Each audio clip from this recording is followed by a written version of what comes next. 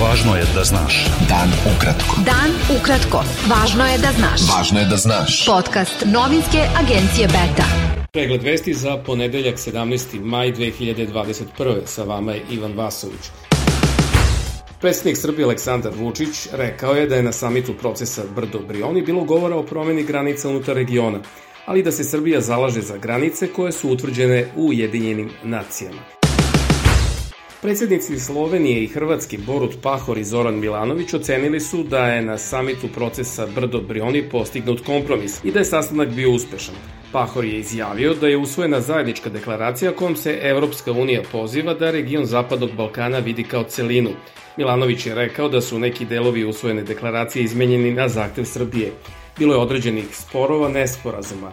Recimo da je agenda kosovske predsjednice Osmani bila nešto ambicioznija i da su zbog protivljenja Srbije neki delovi naprosto morali biti spušteni. Ja to vidim kao sasvim prihvatljivu cenu dokumenta koji je dobar, rekao je Milanović.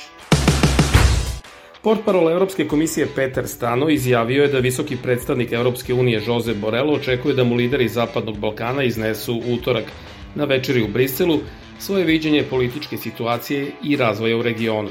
On je time na brifingu za novinare u Evropskoj komisiji odgovorio na pitanje agencije Beta šta tačno očekuje Borrell da čuje od lidera regiona i koja je njegova poruka njima, imajući u vidu da je visoki predstavnik Evropske unije šefovima diplomatija Unije prošle nedelje rekao da situacija na Zapadnom Balkanu predstavlja ozbiljan geopolitički problem. Premijerka Srbije Ana Brnabić izjavila je u istočnom Sarajevu da je Srbija u Republiku Srpsku od 2014. do danas putem raznih projekata i donacija uložila više od milijardu evra.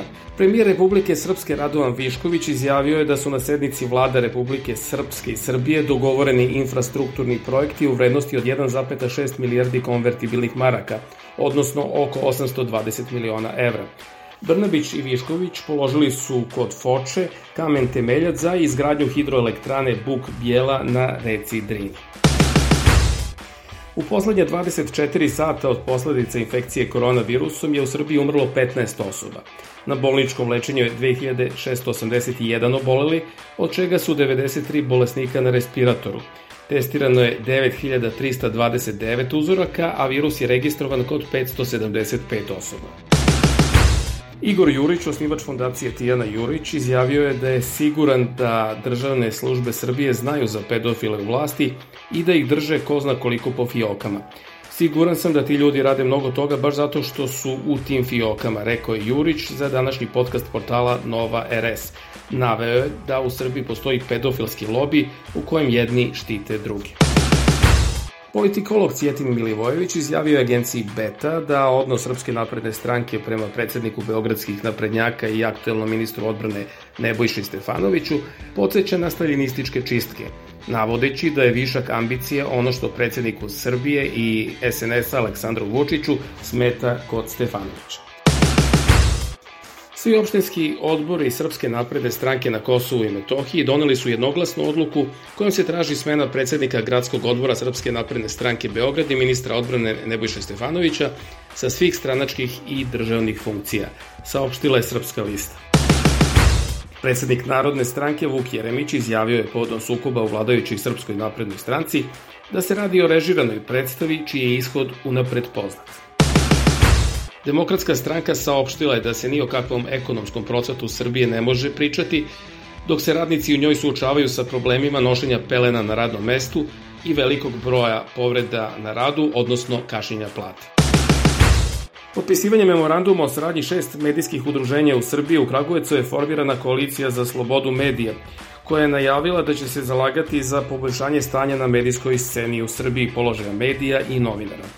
Memorandum su potpisali predstavnici Asocijacije medija, Asocijacije online medija, Nezavisnog društva novinara Vojvodine, Nezavisnog udruženja novinara Srbije, Poslovnog udruženja Asocijacije lokalnih i nezavisnih medija Lokal Press i Fondacije Slavko Ćuruvija. Poverenica Srbije za zaštitu ravnopravnosti Brankica Janković ocenila je da se pripadnici LGBT populacije i dalje suočavaju sa problemima u ostvarivanju svojih prava, socijalnom distancom, omalovažavanjem pa i nasiljem. Predstavnici Evropske unije i Saveta Evrope u saradnji s partnerima u Srbiji u ponedeljak su skupom u Centru za kulturnu dekontaminaciju obeležili Međunarodni dan borbe protiv homofobije, transfobije i bifobije. saopštila je Kancelarija Saveta Evrope u Beogradu. Beta. Dan ukratko. Budi u toku. Premijer Kosova Aljbin Kurti izjavio je predstavljajući program vlade na sednici parlamenta da je spreman da sa opozicijom razgovara o principima i stavovima prema dijalogu sa Srbijom. Savetnik za odbranu i bezbednost predsednika Crne Gore Veselin Veljović rekao je da ga je kontaktirao sveštenik Bojan Jovanović, koji je nudio dokaze o krivičnim delima protiv života i tela u manastirima Srpske pravoslavne crkve, ali da nije tražio novac za to. Gradonačelnici najvećih hrvatskih gradova biće izabrani u drugom krugu izbora za 2 sedmice, jer nijedan od kandidata u nedelju nije uspeo da osvoji više od 50% glasova izašlih na lokalne izbore. Slovenački parlament nije usvojio dnevni red sednice na kojoj je trebalo da raspravlja o opozicionom predlogu ustavne tužbe protiv premijera Janeza Janše, što opozicija vidi kao novi dokaz političke blokade zbog koje su neophodni prevremeni izbori. Komander islamskog džihada ubijen je u izraelskom vazdušnom udaru na kuću u Beit Lahiji na severu pojasa Gaze, javljaju mediji na toj palestinskoj teritoriji, a izraelska vojska je to naknadno potvrdila. Kina je ponovo pozvala Sjedinjene Američke Države da odigraju konstruktivnu ulogu u okončanju sukoba u pojasu Gaze i da prestanu da blokiraju nastojanja Ujedinjenih nacija da zahtevaju kraj krvoprolića. Bio je to pregled vesti za ponedeljak 17. maj. Sa vama je bio Ivan Vasović. Budite se nama i sutra. Prijetno.